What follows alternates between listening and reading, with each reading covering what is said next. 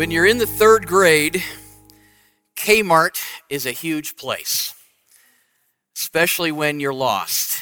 Growing up, we had a Kmart just a few minutes away from our house.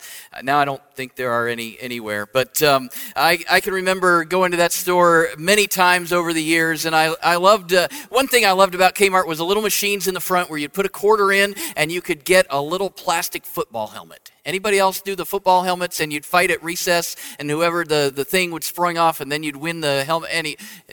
That doesn't have anything to do with the sermon, just a little extra for you, but just a little, walking down memory lane. But so I liked that at the front, but then we'd go in the doors, and I can still picture in my mind, you turn left and you head down, and I'd head straight to the Hot Wheels aisle. Right? Because they had so many Hot Wheels cars, and they were only, actually back then it seemed like a lot, but they were only 99 cents. Now, there's collectors, and they're $3 million a piece and all those things. But I'd always head to the Hot Wheels aisle, not necessarily paying attention to where the rest of the family was headed that night. So I remember specifically one night going to Kmart, enjoying myself in the toy section, ogling all of the Hot Wheels cars. When I was finished and I'd made my selection with my dollar bill in my pocket, I came out the aisle and I looked around and I realized that I had absolutely no idea where anybody was that I'd come with. It's that awful sinking feeling when you realize that you're lost, right? That urgency to find a familiar place or a familiar face, right? And until you find that, you've got this lost feeling. And so I felt that I was lost, and Kmart was huge. And so I looked all over the store, frantically trying to find my family. Finally, I went to the front desk. I remember I was crying. They broadcast my name over the blue light special speaker, right? And sure enough, my parents came, and we were reunited again. There was something kind of cool that I remember about that situation. When we were reunited, I found out that they had been just as frantic as I had been because I was lost. Something unique, and I think somewhere in there that'll preach. Maybe we'll get to something like that today. But that feeling of being lost, or maybe the feeling, as we've talked about over this series, that feeling of losing something important. Like losing your child in the store.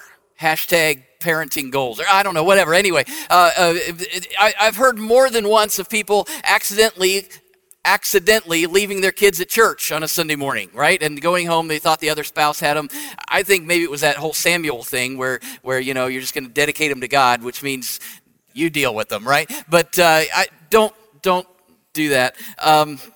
It wouldn't be good for them or for me, probably. But anyway, we know what it feels like to be lost, and you know what it feels like to lose something important.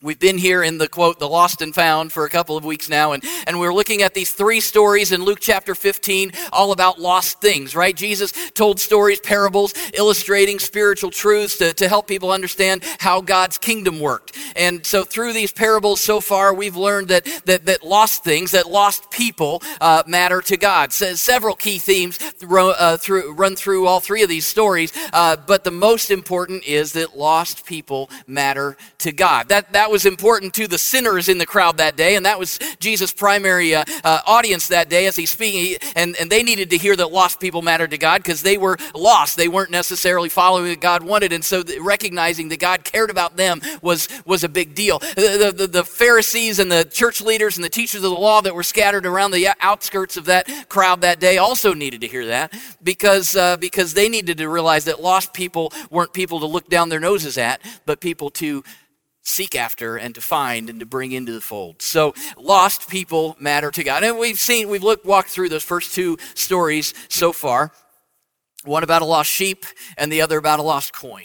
And if you missed those messages, you can access them on the video page on the website and dive into all that and get caught up in all those kinds of things. That's great. But the last story is where we're at today. It's a little bit different than the first two in that it's much longer, has a lot more detail, and it's probably pretty well known, probably the most well known parable that Jesus told. The story, what we know as the story of the prodigal son, right? Starts in verse 11. Luke chapter 15, verse 11 goes clear to the end of the chapter, and I'd love for you to open up your Bible or your device and look at that, because we'll be referring to different parts of that during the message. But today, rather than putting that actual passage up on the jumbotron today, I'd like to. I ran across this week, and I thought it'd be fun to do this version. It's not a Bible version. Anyway, it's Luke chapter. It's a paraphrase. It's a reciting. I've probably shared it before, maybe in a life group, maybe even preached in a sermon at some point in years past. I ran across it this week, had fun with it, and it's the parable of the prodigal son, Luke 15, 11 to 32, in the key of F. Don't worry, I'm not going to sing. Feeling footloose and frisky, a feather-brained freshman from Fargo named Fred forced his father to fork over the family fortune. Feeling free, Fred flew far to fancy foreign fields, finding foolish frivolities, frequent fornication, and fabulous feasting with faithless friends. Fred frittered away his father's fortune, fleeced by his friends in folly. Fully fatigued and facing famine, Fred found himself a feed flinger in a filthy farmyard with fungus on his face and a fistful of fresh, fragrant fertilizer. Phooey, what a fiasco! The frazzled fugitive forlornly fumbled, frankly facing facts. My father's flunkies fare far finer. Freezing, frightened, and frustrated by failure, Fred fled forthwith to his Fargo family, filled with fear and foreboding. Falling at his father's feet, he forlornly fumbled, "Father, I've flunked and fruitlessly forfeited family favor. Frankly, I've flopped." Fortunately for Fred, the far-sighted father said, "Fantastic!" And forgetting Fred's failings, frantically flagged the flunkies to furnish Fred a fashionable flannel, fetch a fatling from the flock, and fix a feast. But Fred's fault-finding brother Farley flew into a fit, frowning on Fred's fancy footwork and his father's fickle forgiveness. "Fred's a fool," said Farley. But the faithful father figured, "Filial fidelity is fine, Farley, but the fugitive is found. What forbids fervent festivity? Let flags be unfurled. Let the find the fiddles and flutes. Let fanfares flare." The father's forgiveness formed the foundation for Fred, the former fugitive's future fortitude. That is the prodigal son in the key of F.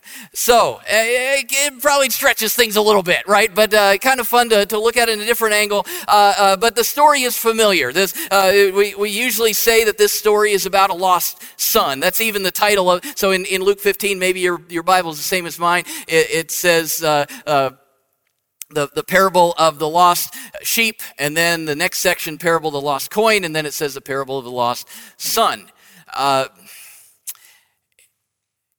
We've called him Prodigal, right? But I think it's really about two lost sons and a prodigal father. Hang with me, we'll unpack that. For many years, I understood the word prodigal meant, without really looking it up or anything. You hear about the prodigal son, and you know what the prodigal son did. And so prodigal probably means something like lost or wayward or rebellious, something like that, right? And so that's just what what prodigal must mean. This young man took his father's money. He ran away. We've called him the prodigal son. But maybe you've seen or read Tim Keller's book, The Prodigal God. It won't surprise you to know that if you were to look up this word, then you would see that prodigal actually means, the definition of prodigal means lavish or recklessly extravagant. So certainly the son's actions were reckless when he took his entire inheritance and spent it on what Scripture calls wild living, right? Until it ran out. But as Keller writes in his book and others have stated, I think there's an argument to be made that actually the father's actions in this story are even more prodigal or lavish and extravagant than his son's. Now, I don't know what was going on in this young man's life that caused such a falling out with his family, but in essence, this boy told his dad, "I wish you were dead, but since you're not, at least give me my money, my share, and I'm out of here." I mean, just the fact that the father went ahead and gave it to him was extravagant. He wouldn't have had to do that. He could have disowned the boy and kicked him out, and that was that. But from the start in this story, we see that this father is no ordinary father. When instead of investing those funds or purchasing wisely, this younger son packed up and took off to sow his wild oats. And the passage uses the term squandered. It talks about his living as wild. Later in the story, there's reference to prostitutes. Whatever the details, we see that this son's portion of the family fortune was wasted, recklessly spent, soon gone. And the young man found himself on a farm slopping pigs, not exactly the primary place for a good kosher Jewish boy, right? Slopping pigs. But in the mud and in the slop, this younger son pondered his life and the mess that he'd made of it and didn't want to fight the pigs for food. And he decided to go home, and maybe his dad would have pity on him and at least let him stay there as a servant. But knowing that even that would be a stretch after what he had done. So that's the picture of the son who has run off. Meanwhile, so you maybe if this is a TV show or a movie, we kind of zap back, and meanwhile, this is what's going on over here. We get the impression that the father is at home and he's watching every day, right? It's like what we saw in the stories of the lost sheep and the lost coin, although the father didn't run after the son and find him and force him to come back, but because that son had to choose to do that. And so instead of chasing after him, this father just kept watching, hoping, praying, wishing. In verse 20, we see that the son is making his way back down those roads to the family farm, and the father saw him, quote, while he was still a long way off. Pretty safe to say that this father had been hoping each day that his son would come home. Just imagine, you can picture it in your mind's eye, this father coming out of the house each morning, scanning the horizon, right? I can see him stopping several times a day as he's in the fields and tending to the tasks of the farm, looking up and looking at the roads to see if today might be the day when his son decided to come home. Instead of being filled with hurt and rage and anger and bitterness, this father was recklessly wasting his love and hope on a son who probably would never return the favor. He was praying and hoping and wishing for the day that his son would come home. And then we see in Jesus' story, as he's telling this crowd of sinners with Pharisees around the edges, he says, and then one day it happened. He scanned the horizon, looked at the road, and he saw a long way off this figure making his way slowly. And there's something different about this guy, different than others who might come down the roads from time to time. He's dirty and disheveled, walking wearily, and yet there was something familiar, something this father could tell that in the way he walked or the way he looked. And so, this dad, could it be? Should I really hope? I think maybe. And so what did he do? He ran. This father recklessly dropped, the plow or the rake or the cattle feed or whatever he had. He dropped whatever he was in his hands, and he took off as fast as an old man could take off across the fields and down the road. And as he ran, he could see, as he got closer, this hollow version of this son that had taken off before. I guess in my mind's eye, I see him slowing his pace only slightly as they get close, and then maybe almost tackling his son, swinging him around, shouting his name, "Son, you've come home, you're finally home, you're home, you're home." Years ago, I was introduced to Henry Nouwen's book, The Return of the Prodigal Son. It was inspired by Rembrandt's painting with the same name. Go ahead and put that up there. Maybe you've seen that before. You see the son bowing, and if you were up close, you could see the disheveled appearance. His shoes, one shoe's completely off, and the other is almost off. And the father is hugging him. The older brother's over here. Some servants in the background. Rembrandt's painting of this moment when the father and son are reunited. Just a few weeks ago, I was digging through a bin, and this is the original. No, it's just kidding. And it was only $5. Can you believe that? No. So this has been hanging on my wall for the past couple of months. Nowen wrote a whole book. If you can get your hands on that book, someone had gifted him with a print of this, and as he meditated and studied and looked at that and looked into some things, he realized and so much to learn, not just from the painting, but the whole story itself. So if you can get your hands on that book, do it. But there's something special about the fact that this one is kind of beat up, and it was down in the bottom of the bin, and it was half price, and it was just I had to dig down in and uncover and read. There's something there in that story that makes it extra special, reminding me daily of the story of the lost son, the lost sons, and our prodigal God. So this boy hadn't expected that kind of homecoming, right? In his wildest dreams, he was just going to maybe be able to stay because his father might let him stay and be a farmhand. And so he recited his speech that he'd been preparing, probably practiced in front of the pigs in the pig pen. Father, I've sinned against heaven and against you. I'm no longer worthy to be called your son. His dad continued his recklessly extravagant ways and in essence said, ridiculous. We're having a party. It's time to bring out the veal cutlets, turn up the stereo. My boy is back. Let's have a great party. And as you've listened to me recount that story, maybe you can relate a little bit. Maybe at some point in your life you took off to a distant country far from God and his goodness. And you know that maybe you came to a point, or maybe that's where you feel you are now, and you come to a point that experiencing that life is perhaps empty compared to what you've known or what you've heard about life with God is like. Sin always takes us far away from God, far away from home, far away from the joy-filled, abundant life that he desires for us. Wondering if that's you today in this room, online, wherever. I'm wondering if maybe there's something still gnawing at you, speaking to you around the edges. Maybe just a little voice. Maybe it's just that little hungering for that life with God. See, we all have a tendency to run off and to get lost. I think one big thing that helped that son get up out of that pig trough and head back home was that he knew his father's character.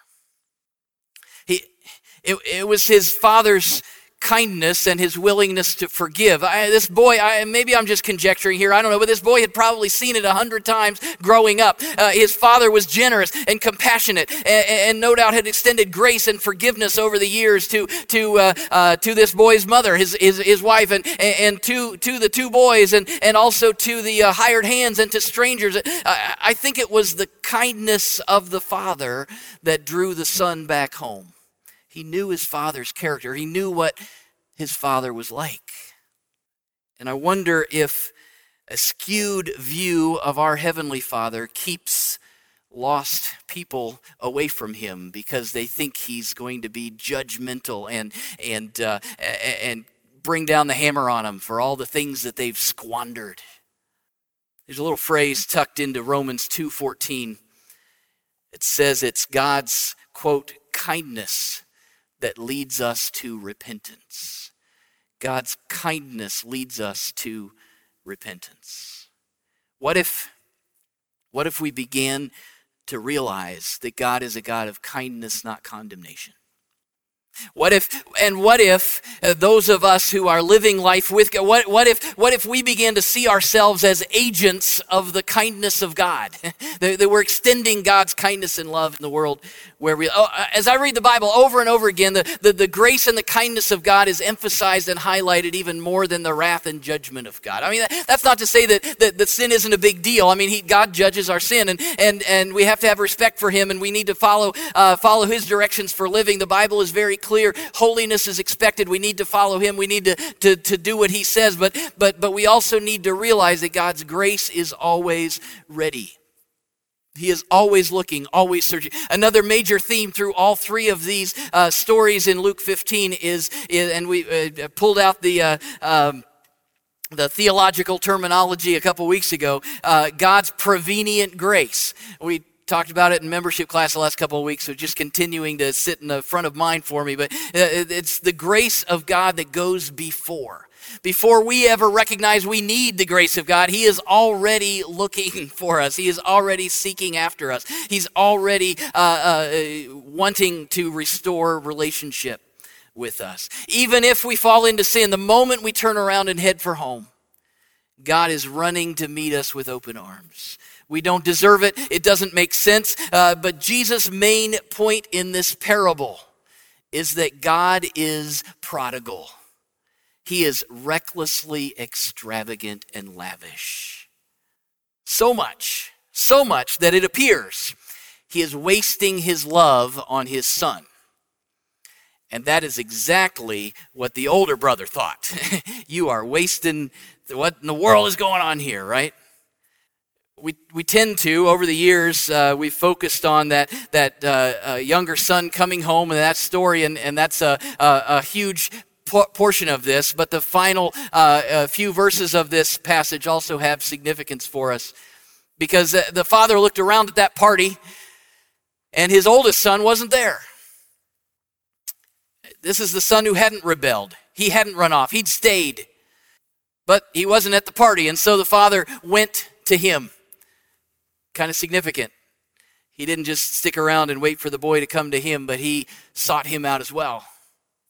And when they talked, it became obvious that although the older son had been in the household all of his life, never outwardly rebelling, he had also failed to truly experience a full life with the father. He chose instead to harbor bitterness and anger and frustration toward his wayward brother and even toward his reckless, extravagant father.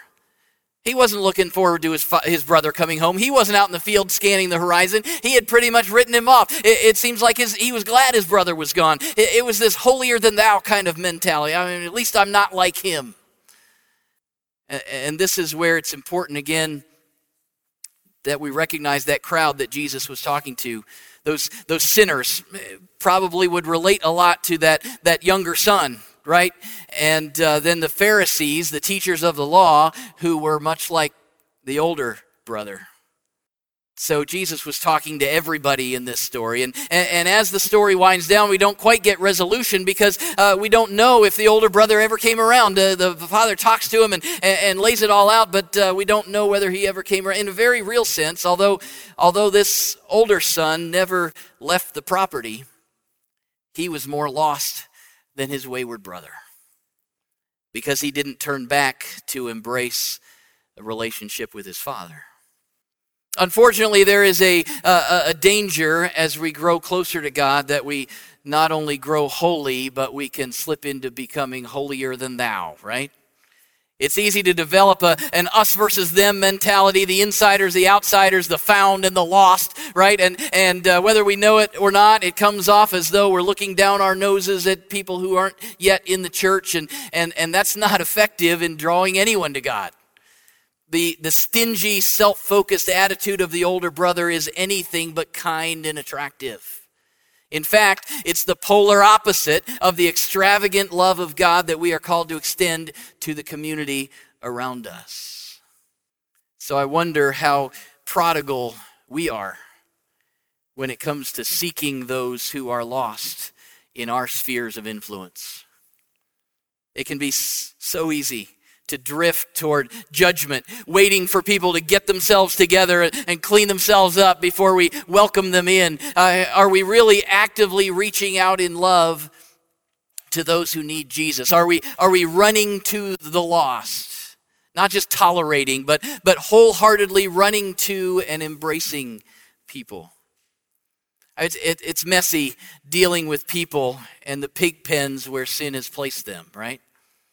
It's easy to distance ourselves from them, to see ourselves as the Savior on the white horse sweeping in to save the day. But before we'll ever be effective in drawing people to God through allowing His kindness and generosity to flow through us, we have to recognize that we have been recipients of that same grace and kindness ourselves.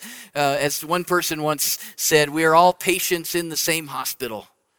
We're all sinners in need of the extravagant grace of a lavish, prodigal God. And as we receive that kindness and grace and we are filled with it, we share it with whomever God brings our way. Lost people matter to God. Ernest Hemingway wrote a short story called Capital of the World. And in it, he tells of a wayward young man named Paco.